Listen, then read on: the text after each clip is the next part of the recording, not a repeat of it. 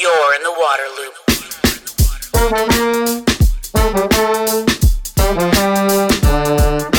Water loop, water loop, water loop. Waterloop is made possible in part by grants from Spring Point Partners and the Walton Family Foundation. Waterloop. Hi, this is Travis with Waterloop. Right now, more than half of the United States is in some form of drought. It's not just out west. It's up in the Pacific Northwest. It's in the upper Midwest. There's drought in New England, and there's even dry conditions here in North Carolina where I live. Almost 80 million people live in some part of the country where there's drought. During times like this, every drop really does count. Shower heads are an easy way to conserve water in our homes. That's why I use High Sierra shower heads at my house, and I'm really proud that they're a sponsor of this podcast.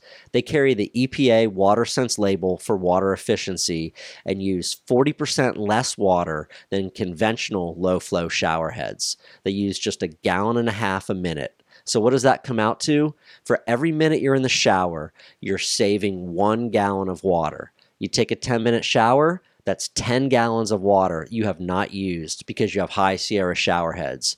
Over the course of a month, that's 300 gallons of water that have been conserved. You're going to also save on your water bill and your energy bill. You can get 20% off using promo code LOOP20 at highsierrashowerheads.com. You're in the water loop. Hi, welcome to Waterloop. This is Travis. Going to be talking today about a new tool, a very exciting tool to help with water management. Involves satellites and the cloud and a lot of great practice and pilot studies out west especially. It's called OpenET. I'm joined for this episode by two guests, Robin Grimm, Director of Climate Resilient Water Information Systems at the Environmental Defense Fund, and also joined by Forrest Melton, a research scientist at Cal State Monterey Bay. So before we dive into the tool OpenET itself, I think it's important that we define for folks what that ET portion means, because this really sets the baseline for this whole tool. Evapotranspiration. What is evapotranspiration? Yeah, so evapotranspiration is the process by which water evaporates from the land surface and transpires from plants.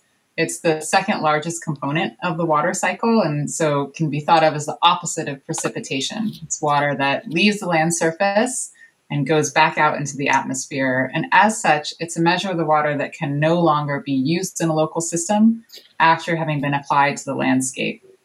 Some water that's applied may recharge a groundwater basin or run off into a local stream, but that water can often be used again. ET is the water that's been consumed and cannot be reused. In the West, we tend to pay really close attention to precipitation, water and snow, so the largest component of the water cycle, to get a sense of how much water is available. It's equally important to pay attention to how much water is being consumed, which we can measure through evapotranspiration. So we like to say that managing water without an understanding of ET is kind of like trying to manage a household budget without really understanding how much money is being spent day to day. Despite its importance, though, only a small minority of farmers across the West have been able to use this data, in part because it's been so difficult and expensive to get in the past. And similarly, small water managers have also been unable to access this data. And water management really is truly a local undertaking. So being able to level the playing field in the way OpenET does is really critical. The fact that we're making this data widely accessible to both farmers and water managers alike, big and small, we think is a really important piece in meeting some of the water management challenges we're facing today. Could you elaborate on that point of why the knowledge of evapotranspiration is helpful to improved water management? You mentioned there's a lot of attention paid to this, but just elaborate on why, especially in the West. This is so important to know. Yeah, I mean, to use sort of an old saying that folks have heard before, you can't manage what you can't measure, right? So as climate change and drought are putting more and more pressure on our water supplies, we really do need to have a solid understanding of how much water is being consumed by crops and other vegetation as they grow across the landscapes of the West. And, as a starting point, this just helps us get a better understanding and ability to track a water budget in a more realistic way and closer to real time. But more specifically, in terms of different end users for this data, OpenET can help rural communities design locally driven water conservation and trading programs that use this data as the baseline accounting data for those types of programs. And at larger scales, it can help policymakers more accurately track supplies at kind of those bigger scales, those basin scales, right? And simplify regulatory compliance. And the fact that the data is available to both those policymakers and local communities at the same time, we think is really critical in terms of those entities working together and sort of co-developing solutions with a common baseline understanding of what's happening on the ground. And then last but not least, OpenET can help farmers improve irrigation practices that help them maximize crop per drop and reduce costs for fertilizer, water, and energy. Before OpenET, historically, or even in recent years, how would evapotranspiration be measured? I think this was difficult information to get for water managers, for farmers, for communities. How was that done in the past, or what were the problems with being able to track and measure evapotranspiration? So there have been a couple of different techniques that have been available. Folks have used something called a crop coefficient approach, where you'll take weather information to calculate what's called reference ET, or the evapotranspiration from a reference crop. You can think of this as how much water would be used maybe by your front lawn, or in some states it's a well-watered alfalfa crop. And then that's scaled by what's called a crop coefficient for individual crop types, locations. These techniques tend to assume that everything is well watered and perfectly grown all the time, and so that can be challenging. Information has also been available from satellite-based approaches for measuring evapotranspiration, but it tends to be fragmented, produced using different approaches, and only available for specific regions or specific water managers or water users. One of the things that OpenET is doing is bringing those different approaches together on a single platform to make it easier to compare and understand similarities and differences, identify the strengths of different approaches, and then produce a single estimate that represents a consensus number for evapotranspiration, leveraging the strengths of these different approaches. So OpenET, there's a lot of awesome partners involved in this. It's really impressive. What was the genesis of saying, you know what, we need to build a 21st century tool? And could you talk a little bit about that and who's involved in this and what each partner is bringing to it before we actually kind of pull up the tool and take a look? Sure. So OpenET came about as a result of discussions amongst a number of teams that had been working on using satellite data to map evapotranspiration. I was fortunate to have the opportunity to organize a workshop with Joya Banerjee of the S.T. Bechtel Jr. Foundation and Tyler Erickson of Google Earth Engine on this topic to see if there were strategies available to the community to run the data, run all these different approaches using Earth Engine to bring together all of the satellite data and allow the teams to work together to determine the highest quality, most accurate inputs that we could produce, and then drive the models with a consistent set of publicly available satellite and weather data, and then compare them at scales that we'd never been able to do before to understand the similarities and differences between these approaches and develop this ensemble-based estimate that takes advantage of the strengths of each of the different models and approaches. So the team began planning and designing this system about 4 years ago. Yeah. And from the very beginning, the team took a user-driven design approach where we worked with dozens of partners in the agricultural, water resources management, and conservation communities to understand their requirements for use, barriers to more widespread use of data on evapotranspiration, and developing innovative water management strategies that can work at scale across the Western U.S. And then throughout the process, involve these partners in multiple working groups to help advise on just about every feature of OpenET, from the way the information was presented, to the documentation, to the materials that go along with it in terms of helping folks understand how to use the information and how it's produced. I'll just add that the other thing we did as these partnerships evolved was develop a series of use cases that allowed us to begin testing and piloting the use of ET data in different water resource management applications as the tool was being built. And this has been invaluable in helping us understand the importance of developing open data services and automated application programming interfaces so that data from OpenET can be integrated into existing water data information systems and tools that are being developed to help with management of water, whether that's someone waking up at early in the morning to turn on a pump or open a valve, or someone trying to make decisions about management of a major water basin. Great. Thank you for that backstory. So let's maybe just talk about how it works. How does OpenET work? And also be great to take a look. I think you might be able to pull it up and show people that are viewing, and some people will be listening, so maybe you can help describe what we're looking at also as part of that. Sure, happy to. One of the first points I want to make is that evapotranspiration is happening all around us, all the time. But because water returns to the atmosphere as water vapor, it's invisible. We can't see it. We tend to forget about what an important process it is. This can also make it difficult and expensive to accurately measure on the ground over large areas. We can measure this accurately at the scale of individual fields, but that's expensive and time-consuming. So fortunately, over the last about 2.5 decades, scientists have developed techniques to calculate and map evapotranspiration at the scale of individual fields using publicly available satellite and weather data. Now, Landsat, which is a joint USGS and NASA satellite mission, is the real workhorse here. This is the satellite that gives us the combination of measurements in the thermal infrared and optical wavelengths that we need to drive these models.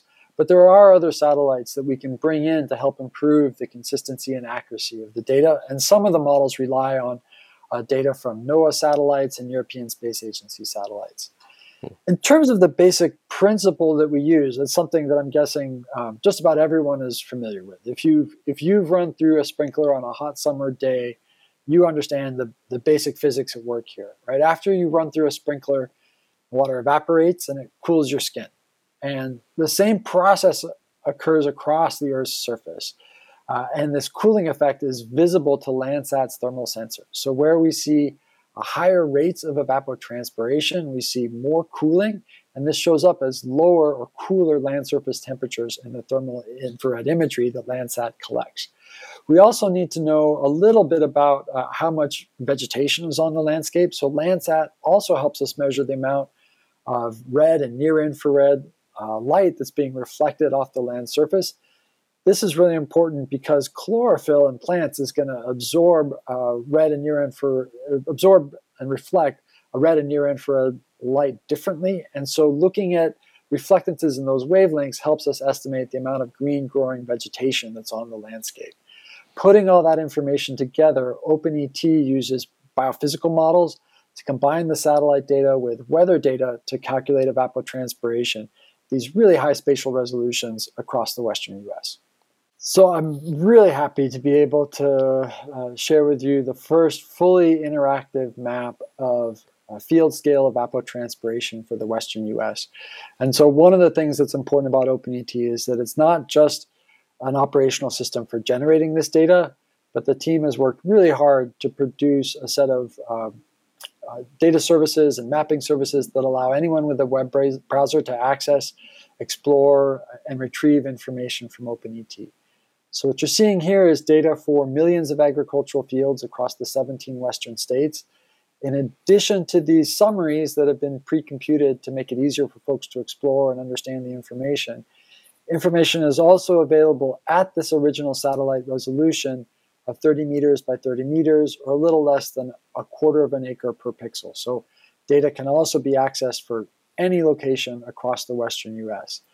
But to show you a little bit how it works, I'll go ahead and zoom in on one field in Grand Valley, Colorado. We've been lucky to have a couple of really forward-thinking folks in the agricultural community who are working hard to improve the sustainability of water supplies. Colorado River Basin work with us on this. And the field I'm going to highlight, I know for folks who are listening, they can't see it, but this field was enrolled, this is actually Grand Valley, and this field was enrolled in one of these early voluntary water conservation pilot programs to see how different water conservation practices affected evapotranspiration, and more importantly, the total consumptive use, total water use within this region. And you can see within OpenET, simply now by placing my cursor over a field, the information on the total evapotranspiration for the year selected is shown, along with a monthly time series. And that monthly time series for each field is the depth of water in inches that is returning from the land surface back to the atmosphere. In the same way that we intuitively understand what an inch of rain means, an inch of evapotranspiration is basically the same thing. It's just that water returning from the land surface and going back to the atmosphere. You can think of it as effectively the opposite of precipitation. So you'll see that in addition to being able to simply get the data for the year selected, when I go ahead and click on that field, that's actually making a call out to OpenET and retrieving the monthly time series for that field. And what we see here is each data point is the total ET in inches for the month that I'm selecting. And we'll see that something's really different in 2017, right? Clearly there was a change in the evapotranspiration. And what we know is that in 2017, this field was enrolled in this pilot program, this incentive-driven conservation program. And we see this dramatic reduction in ET associated with the fact that no water was applied to this field during that year. In 2017, we see that the increase in ET began late. And when we look at the cumulative totals here, we can see just how easy it is to compare patterns during different years. During a typical year, we're seeing evapotranspiration rates on the order of 32 to 38 inches per year, about a little over 3 acre-feet per acre. That's about what we would expect for an alfalfa field in this basin. In 2017, when they were fully enrolled in the program and no water was applied, there were between about 26 to 30 inches of water conserved. Apologies for the barking in the background. And in 2017, when water was applied late, they were still able to harvest a crop, but gave up that first cutting. We still see meaningful water savings associated with this change in the water management practice. So what's powerful about this is it allows the grower, the landowner or water rights holder, and the program administrator to all be looking at the same information and evaluating how changes in water management practices are affecting the ET and consumptive use. Another thing that's unique about OpenET is that we can also compare results from different models. So if we want to understand, perhaps if there's a particular irrigation district grower who's been working with one of these models in the past, they can easily compare them to see how similar or different estimates are from these different techniques.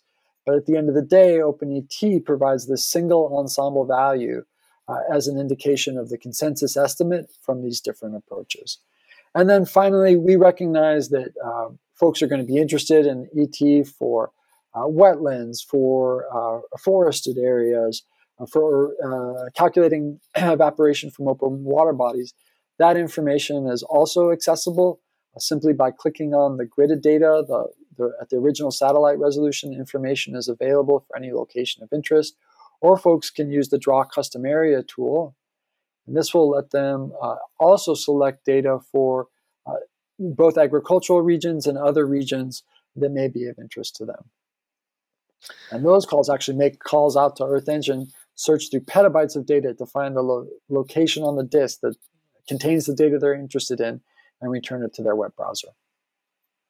Oh man, this is so powerful and so incredible. And as a water person and a map person and a data person, I could just sit here and tinker around with this thing endlessly. Very, very cool. And so maybe I'm naive on this. The way that this gets all this data, you have satellites that are just constantly actually gathering data on evapotranspiration, huh? The satellites are gathering data on land surface temperature and measuring the amount of light that's being reflected from the Earth's surface in different wavelengths. OpenET uses well-established biophysical models that model the physical processes at the land surface to calculate evapotranspiration using satellite data in combination with weather data to run all of those physical calculations and come up with an ETS, a calculated ET for every quarter acre across the landscape. Powerful computing there at work. So, I'd love to talk about the different users and some of the case studies, the use cases, as you said. I think you've kind of hit on farmers a little bit here, but I'd love to talk more about who can benefit from using OpenET, how they use it, and maybe illustrate that through some of the use cases. If people go to your website, it's amazing to look at how many different use cases, the diversity of those, a lot of work went in before this was launched to understand and see how it would be used for sure. But yeah, I'd love to hear about who benefits and how. Yeah, maybe I could start with just sort of a token of gratitude to those use case partners that you're referring to. They've really been instrumental in making this all happen and making sure that we're building something that really is intuitive for folks to use, and serving the end goals that we all had in mind for it. So a huge kudos and gratitude to all of them. And I'll just speak to a few of them to answer your question. I'll start by giving an example of how OpenET can help rural communities. You mentioned the partnership with some ranchers in Colorado. And in that particular instance, OpenET is being used in a 4-year research project that's evaluating the impacts of reduced irrigation on high elevation pasture land in order to meet water conservation goals in that particular area. And so OpenET is being used in that study to estimate water use and changes in water use with different approaches to deficit irrigation and reduced irrigation on nearly 1,500 acres of pasture land owned by 8 ranchers. But importantly, it's also that data is being collected alongside economic data and yield data. And the goal there is to identify solutions that balance water supply and demand while supporting sustained agricultural production and vibrant rural economies. And I think, without being able to measure how much water farmers and ranchers are saving from conservation programs, it's really hard to expect them to participate in voluntary programs or to really experiment locally in the way that they are in Colorado in that particular instance with different approaches for meeting water conservation goals and really gain an understanding of what works best for that particular community. So by tracking water use with satellites instead of ground-based towers, OpenET can cover much larger swaths of land. And it's a huge advantage then because it can really help inform and improve water management and the implementation of these types of water conservation projects and experiments at much larger scales across the parched West than would otherwise be possible, and in a way that's much more economical for communities to partake in these types of experiments and these types of programs. So OpenET, we're really, it's big, right? It covers the West. And yet I think one of the most powerful things about it is that it really enables locally developed sustainable water management solutions that in some cases can be replicated elsewhere. And in some cases may look very different depending on where you're sitting and what works best for that particular local community. And I think that's absolutely crucial to being able to adapt to climate change and water scarcity across the West. And then I'll give one more example on the water manager front, and then pass over to Forrest to speak to a few others. But in terms of water managers, OpenET is being used in my home state, in California, which you're probably aware is experiencing a drought even worse than the very bad one that ended just 5 years ago. And during that last drought, California enacted the Sustainable Groundwater Management Act, which we call SGMA, to address decades of groundwater overpumping. Under SGMA, nearly 20 regions are required to balance groundwater supply and demand by 2040. The Rosedale Rio Bravo Water Storage District, which is on nearly 44,000 acres within the critically overdrafted current groundwater basin, is facing the challenge of compliance with SGMA and figuring out how to balance groundwater supply and demand in their district. And so to help comply with the law, Rosedale partnered with EDF to build an online groundwater accounting and trading platform using OpenET data. So OpenET data there lets landowners track their own annual water budget by parcel to inform their irrigation and crop management, and helps district staff track the water budget for the entire district. And the platform for them looks much like it would look if you logged into, a SMUD or other electric utility user interface that we all are familiar with for tracking our own electricity use, except it's showing water use over the course of the year. And that's also going to serve as the foundation to launch a regional water trading program, which will give farmers there more flexibility in managing their water supplies. And so I think that's, again, similar in the sense that it's a local community sort of ingesting this data and using it in a way that works for them in accordance with the solutions that they're putting out there to manage through this drought and to manage and deal with SGMA. But also a really great example of water managers at that scale sort of innovating around this data and adding value to it with their own programs and their own solutions. And maybe I'll let Forrest speak a little bit to some other examples in terms of farmers using the data. Sure, thanks, Robin.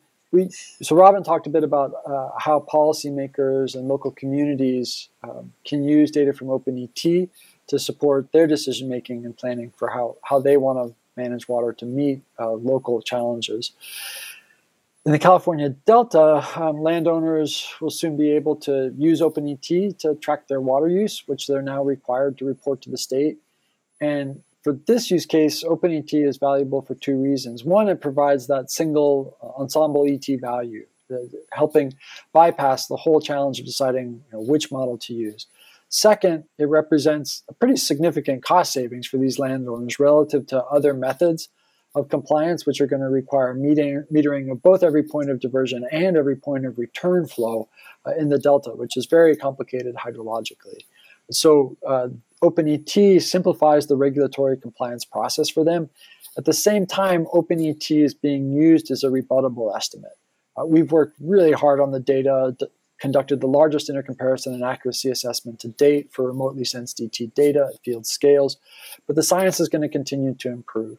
And so if a landowner or water rights holder looks at the data and thinks it might not be quite right for their field, they're always welcome to, in this use case, to submit additional documentation or measurements from meters if they prefer. So we recommend that use of data from OpenET as a rebuttable estimate, especially because it's such a new technology. We want to allow time for our agricultural partners to complete their review of the information and provide feedback to the team. A final use case that's worth mentioning and that we'll be working really hard on over the next year is use for day-to-day management of irrigation. This is one of the applications that's most important to me personally. We'll be adding daily data to OpenET in the coming year. And we've been working with partners, including folks at E&J Gallo and additional farms across the West to understand their requirements for using ET data as part of their on-farm water management practices.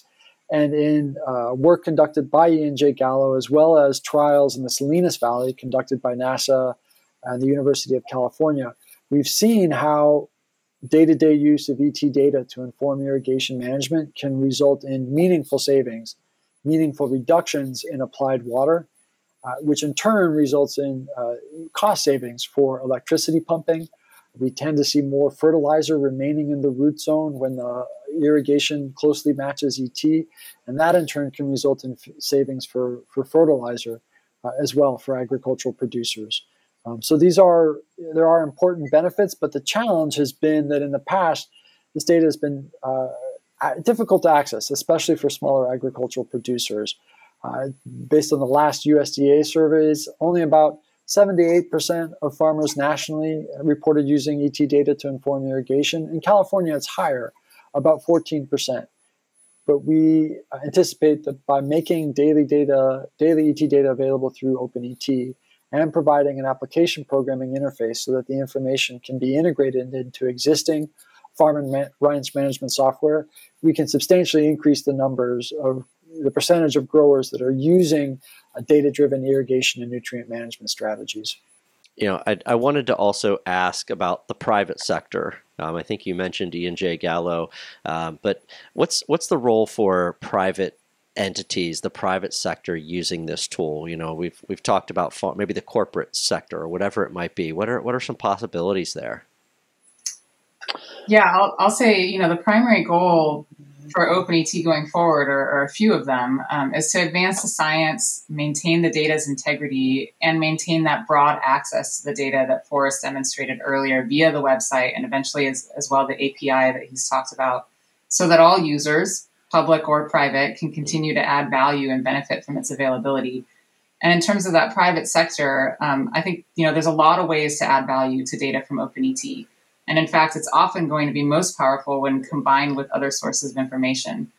So examples of that include the incorporation of ET data into irrigation scheduling tools, which we just heard about, but also, as I spoke to, the incorporation of ET data into water budgeting and accounting tools and into groundwater models and other planning tools that are often used by consulting agencies and state agencies. And then there's also the potential for those same consultants to add analytical and interpretation services, right? So there's a whole host of possibilities there. And then one that we're also sort of interested in exploring a little more is the value of incorporating OpenET into corporate sustainability programs, right, as a way to track progress against water sustainability goals. And that's an example of an application and use case that we're interested in kind of looking into as we head into the future with OpenET. Great. Well, you mentioned a few of the ways I think that it'll evolve, improve, expand. Is there anything else you would want to add to that front on what might be coming up in the years ahead, or how you expect this platform to change? I'll jump in and start. It'd be great to hear Forrest's take on this too. But what I'll say first is that while we are primarily focused on the integrity of the data and its access, we're also really committed to the educational component of what we're doing. And so one of the most immediate things that we're planning in terms of what's next is a series of webinars and trainings that we're starting next month to help potential users across the 17 Western states that are currently covered by OpenET. And we're continue to continue providing those educational services and conduct trainings like those to help potential users understand the data and all of its potential applications. And as you've alluded to, there's a lot of content on the website that we put out there to do the same. And so we'll continue in that vein. And then maybe Forrest, if you want to talk a little bit about sort of geographic expansion and some of those other next steps as well. Oh, that's interesting. You mentioned geographic expansion, because I was thinking that there's a lot of other states that are going to be jealous of this tool, right? You've got these 17 Western states that have this OpenET at their fingertips, and I can see other people looking over there with some envy for sure. Sure. So yes, that's next on our list is continuing to add data for the eastern U.S., starting with expansion for the Mississippi alluvial plain and the Mississippi River Delta are two high priority regions for us. Right after launch, we started getting emails from folks interested in OpenET for Brazil, Mexico, Australia, the Philippines. So we will be working on strategies to support international expansion in the future. That said, for a big part of the success, I think, of OpenET relies on the partnerships. So we need those in-country partners to help us identify the requirements, understand how information can be used and most effectively developed for different regions around the world that are facing similar problems to the ones we're facing in the Western U.S.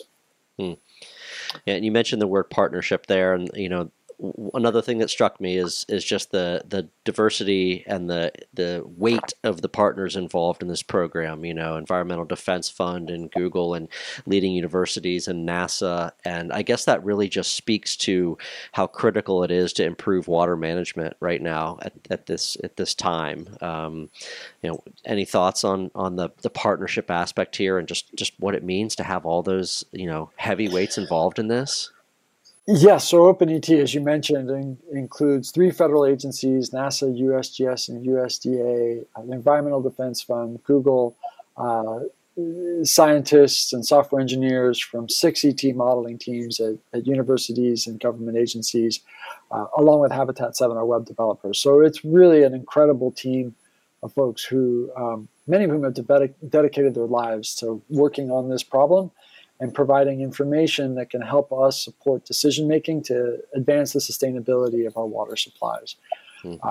For me, that's been the part of this project that has been most rewarding and inspiring.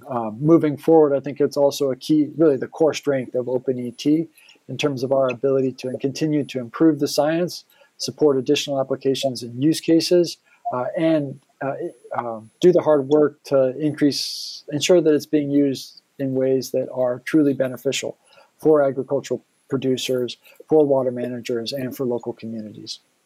Yeah, fantastic. And I'll just add to that, I know Forrest has been sort of equally feels the same way I do about our ability to work with the community of users out there for this data, and most importantly, to sort of be inspired by the level of commitment and creativity and ingenuity that we've seen from all these partners around various parts of the water management table, from farmers and water managers to the technical team and the scientists. And, you mentioned and Forrest mentioned that there's challenges out there for water management for sure. We're in unprecedented times to some degree, but the ability to work with this group and see the dedication that they all have to finding new ways to meet those challenges and manage through them, it really gives us a great deal of hope that we can succeed in developing strategies and adjusting to having less water in the West and in other parts of the world that are facing that same challenge. Yeah, fantastic. Very, very exciting stuff. I know all those users are excited. Just as a water person myself, keep smiling when I look at this thing. So great job. Congratulations to you and everybody involved in getting this out there, and look forward to tracking its impact ahead. But Robin and Forrest, thank you both so much. Thank you so much. Really good talking with you. Thanks for having us today. Waterloop. Thanks, everyone, for listening to today's episode. A special thanks to Waterloop supporters, Spring Point Partners, and the Walton Family Foundation.